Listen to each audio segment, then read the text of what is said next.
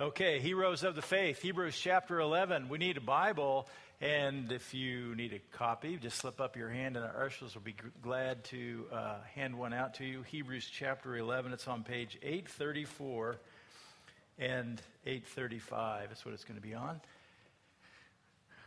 Every week when you come, there are Bibles. You can grab one, or maybe someone will hand out if you don't bring a Bible, and you're welcome to use them every week. And if you need one, you just slip up your hand. Hebrews chapter 11, beginning at verses 13 through 16 today. Heroes of faith, faith and the alien factor. Look at verse 13. All these people, the writer of Hebrews says, all these people were still living by faith when they died.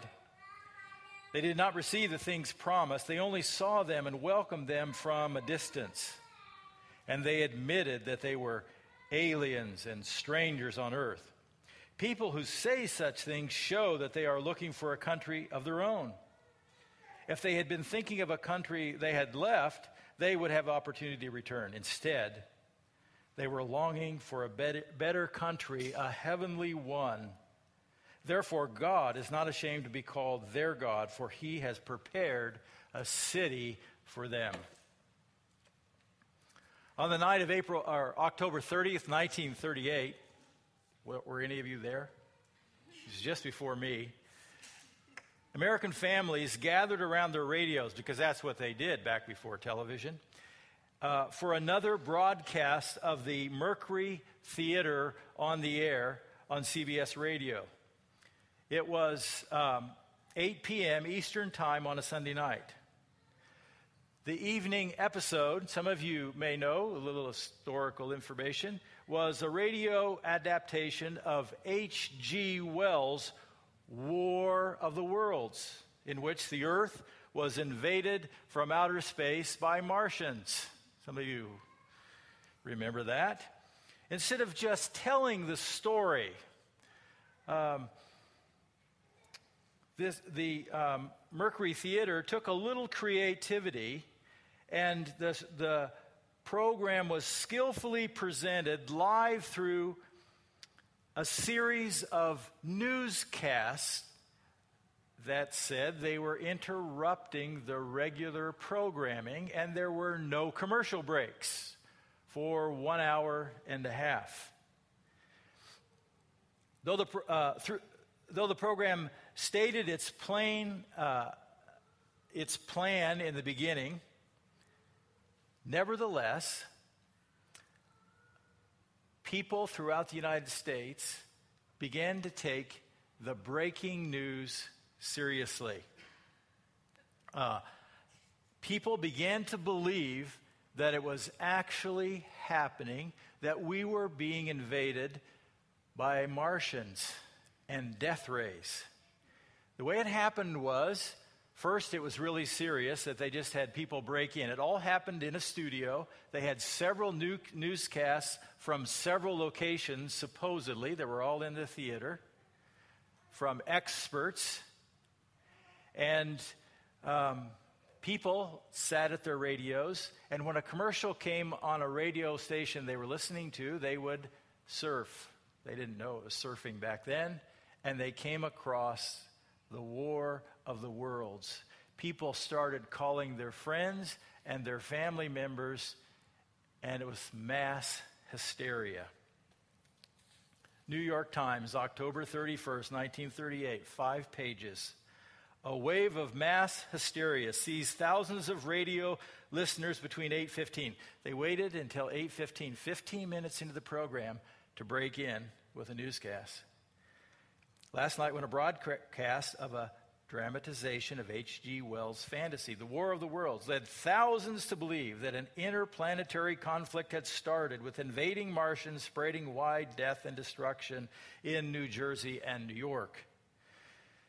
The broadcast, which disrupted households, interrupted religious services, created traffic jams, and clogged communication systems, was made by Orson Welles, who, as the radio character The Shadow, used to give the creeps to countless child listeners. This time, at least a score of adults required medical treatment for shock and hysteria. It's all true. War of the World was made into a classic movie in 1953. Anybody see that movie? War of the Worlds, 1953? Everybody has seen it. And then it was made into a television series in 1988, before some of you were born. And in 2005, Tom Cruise made the remake of War of the Worlds. It was made into 5 other movies after 2005. And it's been made into 9 video games, by the way. What's the one thing that the book that came out in 1898, the broadcast in 1938, and all the films and videos, what's the one thing they have in common? Hello? It's about aliens. Thank you very much. And that's what we're going to talk about today, faith and the alien factor. First of all, if you follow in your program and on your outline, understand the alien factor in verse 13. Understand the alien factor. So what is an alien? Webster's Dictionary. What is an alien? Webster's Dictionary. We got second slide. Third slide. An alien refers to one belonging to another country, differing in character from a natural citizen. Someone living in a country which he is not a citizen. That's an alien. Verse 13, all these people were living by faith. When they died, they did not receive the things promised. They only saw them and welcomed them from a distance. And they admitted they were aliens. The early heroes are found in verse 13. All these people. What people? All these people. Hebrews chapter 11. What people? Well, it's in the context. The answer is in verses 8 through 12. That's our message from last week. And it refers to Abraham, Isaac, Jacob, and also Sarah. All these people. They were still living by faith when they died. They were heroes. And that's what made them heroes. Remember that the faith life is the only life that pleases God. Faith is taking God at his word. And that's what Hebrews 11 is all about. They trusted what God said, even though they did not receive what was promised. Now, little history here. Abraham was born about 2161 BC. When Abraham was 75 years old, he received a promise from God. God came to him and made promises to him when he was 75. In 2086 BC, his son Isaac was born, a small step toward the fulfillment of one of the promises. Jacob was born in 2001 BC. Abraham lived 160 years, and Abraham died in 1986 BC at the age of 175. Just stay with me. This has a purpose. Isaac died in 1881 BC at the age of 180 years. Jacob died in 1854 BC at the age of 147. So what? 232 years of waiting on God to do what he said he would do. And there was no answer. There was no fulfillment to all that God had promised. And by the way, can you wait 232 years for God? Will you wait 232 years for God to do what he said he would do? Now let me remind you of the promises. Also in 13, the reference, all these people were still living by faith. When they died, they did not receive the things promised. Okay? Genesis chapter 12 and verses 2 and 3. Now we looked at this last week. This is what God said to Abraham. This is the very first time this promise is given. I will make you a great nation, and I will bless you. And so God said to Abraham, and that included his wife Sarah, because he was married, he had no kids, and he was 75 years old. And he waited 25 years to get one son. And that was a beginning step of the fulfillment of God making Abraham a great nation. And then after Isaac comes Jacob, and after Jacob comes his 12 sons and the story of Joseph. And we leave the book of Genesis with 70 people beginning to fulfill the promise to make Abraham a great nation.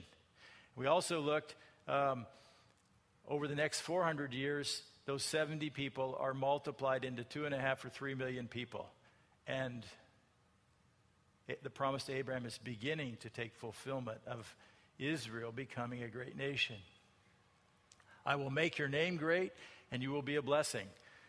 Well, that took a little time to happen for Abraham's name to become great. But it has become great. I will bless those who bless you. Whoever curses you, I will curse, and all the peoples on the earth will be blessed through you.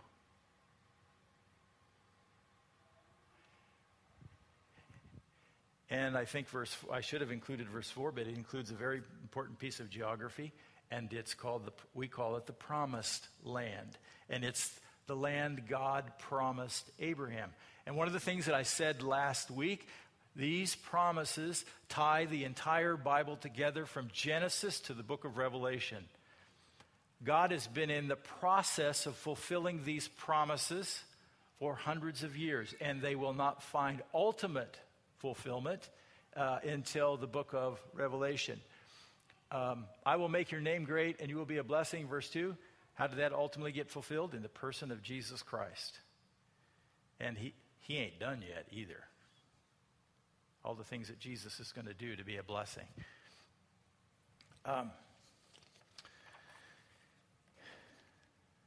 Also, the problem of the alien problem, finally in verse 13, they did not receive things promised. They only saw them and welcomed them from a distance. They admitted that they were aliens and strangers on earth. The best that Abraham, Isaac, and Jacob could do was to see the promises from a distance, as if they were on the horizon. They're way out there. They're trusting God. And you know what that meant? It meant living in a tent. And if you remember, Abraham had left Ur of the Chaldees. We talked about this last week. Abraham was a wealthy man. They had 2-story, 12-room homes in Chaldee, and that was like middle class. Very few ancient cultures had middle class. Abraham was comfortable. And God said, Abraham, leave and go to the place I will show you. Abraham spent the rest of his life looking for what God would show him. And they welcomed them from a distance. And they admitted that they were aliens and strangers on earth. And that's the alien problem. They lived in the world in a tension. They were in the world, but they were not of the world. This is what Jesus told his followers. Passage is John 15, verse 19. If you belong to the world, it would love you as its own. As it is, you do not belong to the world. But I have chosen you out of the world. That's why the world hates you. There's quite a few things in here we could talk about. But the chief thing is that Jesus understood this alien concept that we were in the world, but not of the world. And this world wouldn't be our home ultimately. It's not our final destination. It's not what life is all about. And he gave his followers instruction. It says that's why the world hates you. I'm grateful that I don't think the world hates me any more because I'm a Christian than if I weren't a Christian. Some people just don't like me. But do not forget, there is a tension in the world about Jesus Christ and Christianity. And there are times when people are aggravated with you as a Christian because you're not one of them. Now, just understand it. I don't think it has to upset anybody. Just be aware of it. It's not always about you. Sometimes it's about Jesus, okay?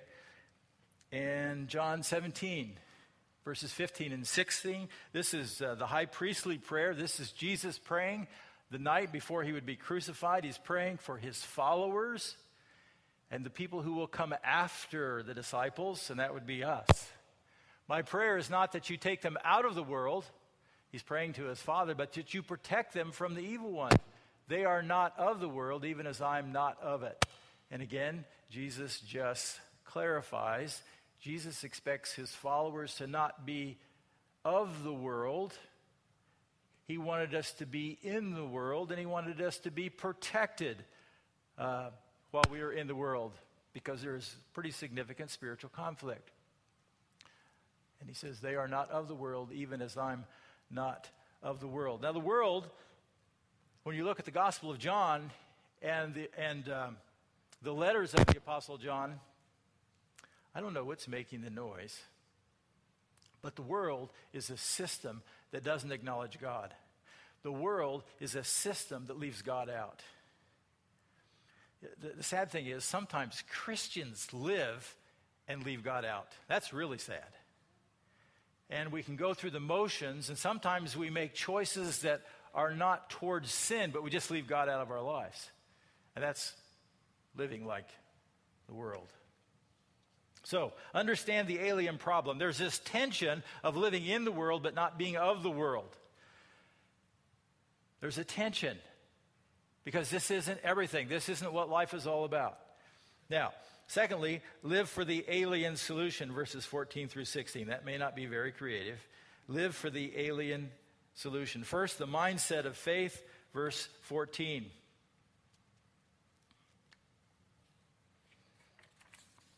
And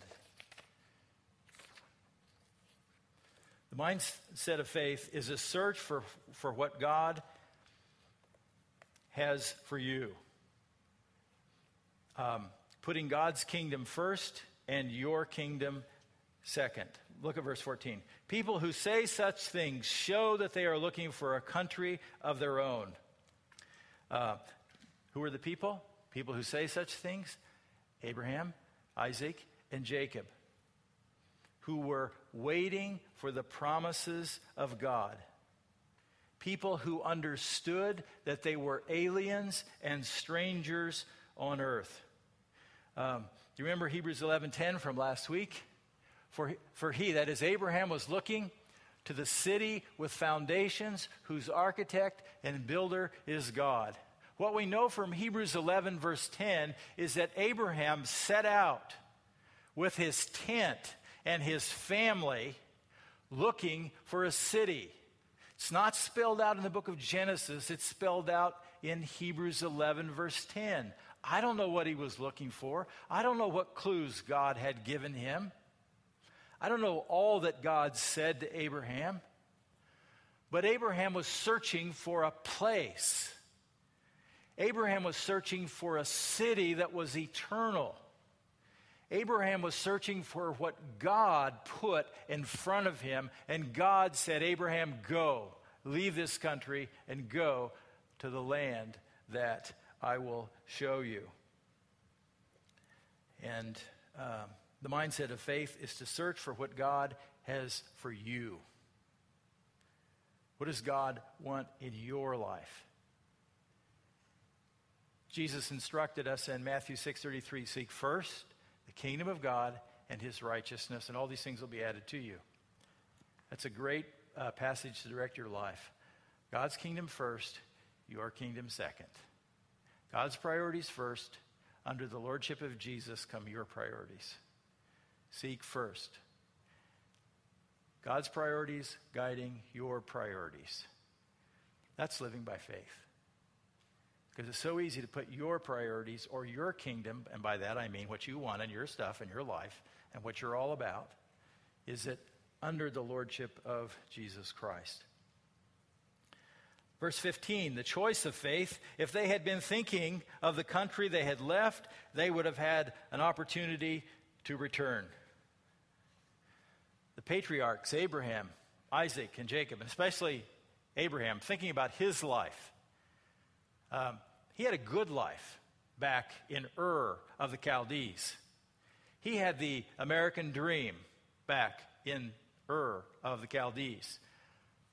Material things were abundant. He had resources. Apparently the ability to continue to grow resources. He could have retired well, been very comfortable, and had the nice life, and had a nice house, and been with nice people, and had a nice retirement back in Ur. He could have returned, but he didn't go there. That didn't direct his life. He chose to follow God's instructions and God's leading and God's priority. The choice of faith. Colossians chapter 3, verses 1 and 2. The Apostle Paul gives us this instructions to the church, to those who follow Christ. Since you've been raised with Christ, set your hearts on things above, where Christ is seated at the right hand of God.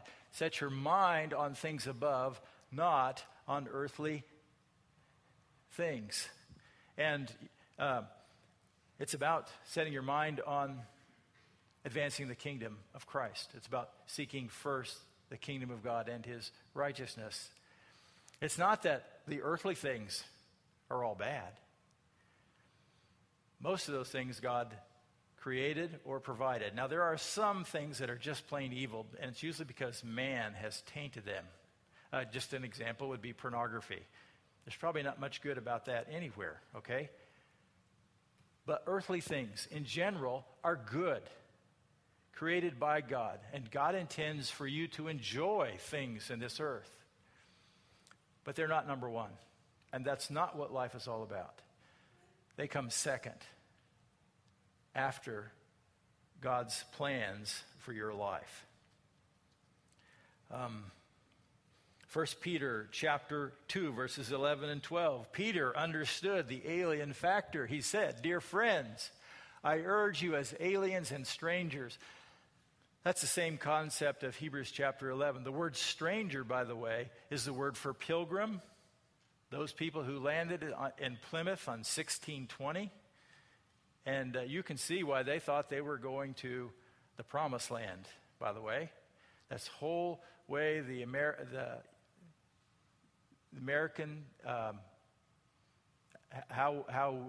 the New World was discovered and settled. Part of it was a plan by some to pursue religious freedom and to go and establish this new world with new government that honors God.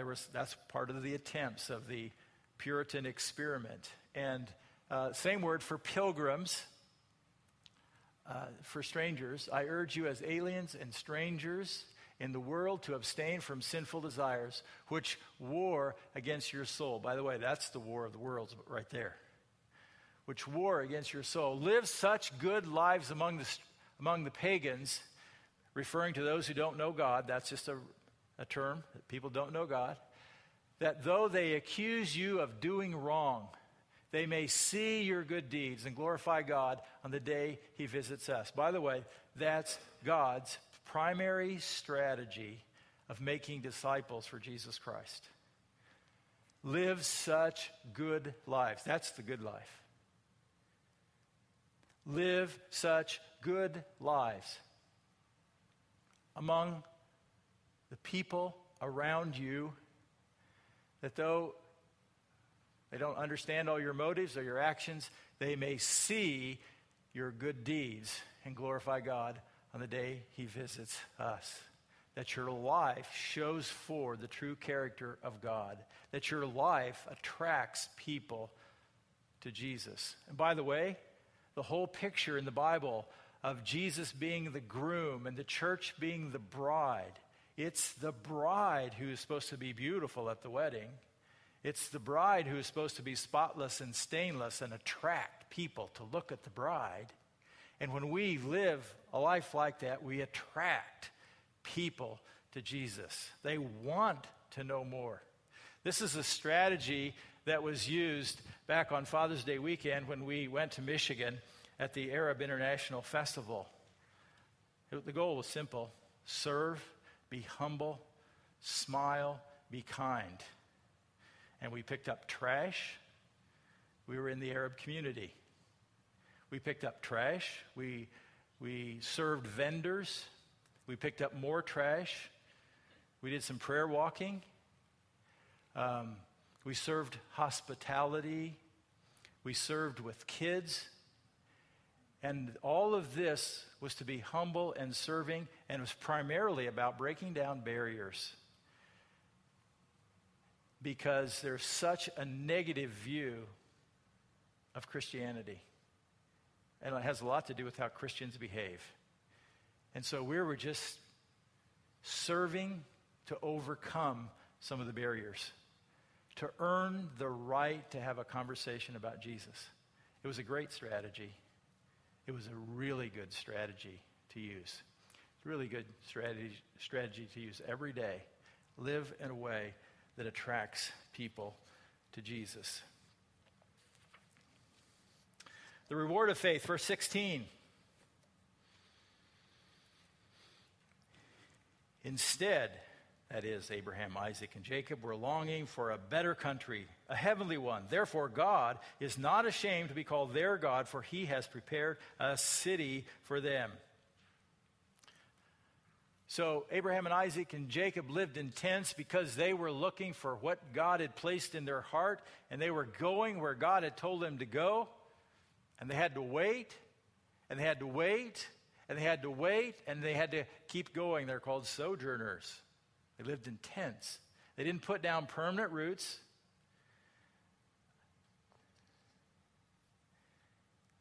And God is not ashamed to be called their God, and he prepared a city. Now, some of the verses say country, some of the verses say city. So what is it? Is it a country or a city? Go back to the ancient world. When you think of Rome, what do you think of? It is a city, and it is an empire. And in Greece, they had city-states. It was about the city. And we looked at that last week, and we're going to look at it again. But the scriptures say God was not ashamed to be called their God. By the way, would God be ashamed to say he was your God? By the way you live, the life you live, is God afraid? Or is it consistent? Does it fit that God is the God of Jerry Kellen? Or is that fit? Is it fit for your name? Exodus chapter 3, verses 5 and 6. We're going back to the Old Testament. This is the life of Moses, 600 years after Abraham. And this is when Moses has an encounter with God. And God gives Moses his commission, his plan for his life. And, Moses not sure what to think. And God says to Moses, do not come any closer. Take off your sandals, for the place where you are standing is holy ground. Then he said, here it is. I am the God of your father, the God of Abraham, the God of Isaac, and the God of Jacob. At this, Moses hid his face because he was afraid to look at God. So Abraham, Isaac, and Jacob, they were just ordinary guys. They had an extraordinary God, and they sought to follow. Now God identifies himself to Moses 700 years later. Who are you? I'm the God of Abraham, Isaac, and we know him. We know them.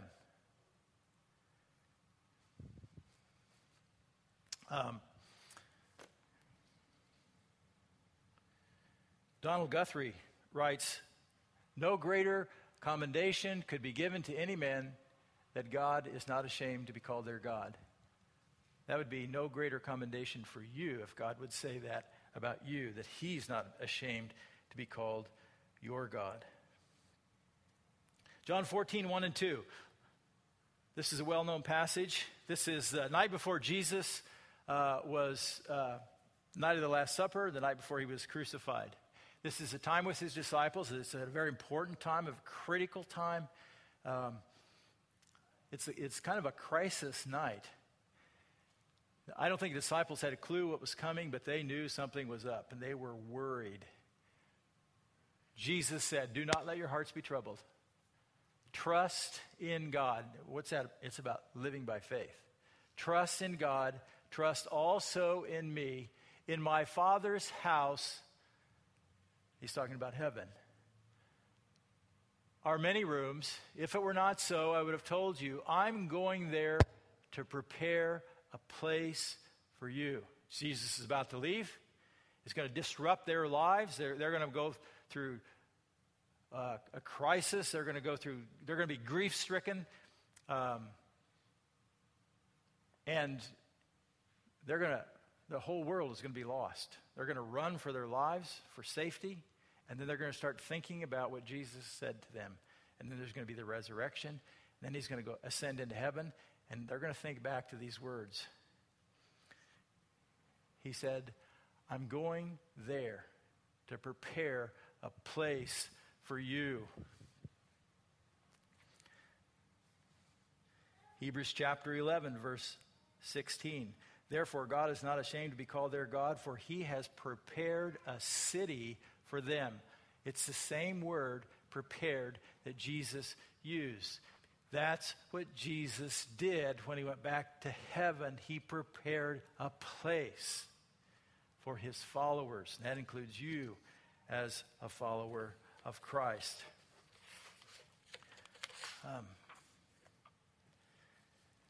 Revelation 21. We looked at some passages in Revelation last week. Here's a couple more. Revelation 21, verses 9 and 10.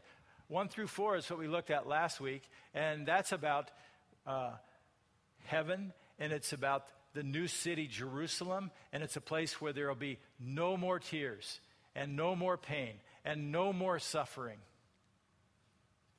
This is a place that Jesus prepared. Look at 21, verses 9 and 10. This is to John, the Apostle John, one of the seven angels who had the seven bowls full of the seven last plagues, came and said to me, John, come, I will show you the bride, the wife of the Lamb. I love that. The bride, it refers to the church. It's the bride of Christ. The Lamb is the Lamb of God, who is Jesus, who was our sacrifice. And he calls us, the church, the wife. You are the wife of the Lamb. And he carried me away in the Spirit to a mountain great and high, and showed me the holy city, Jerusalem, coming down out of heaven from God. That's the city. That's the city whose architect and builder is God. The city that has eternal foundations. That's the place that Jesus prepared for the bride. That's the place Jesus prepared for us. That's what Abraham, Isaac, and Jacob were looking for. It's a city in Revelation that's 1,500 miles wide, 1,500 miles long, and 1,500 miles high. Is that a city or is it a country? That's the place Jesus went to prepare. And there's a condo there for you, according to the scriptures.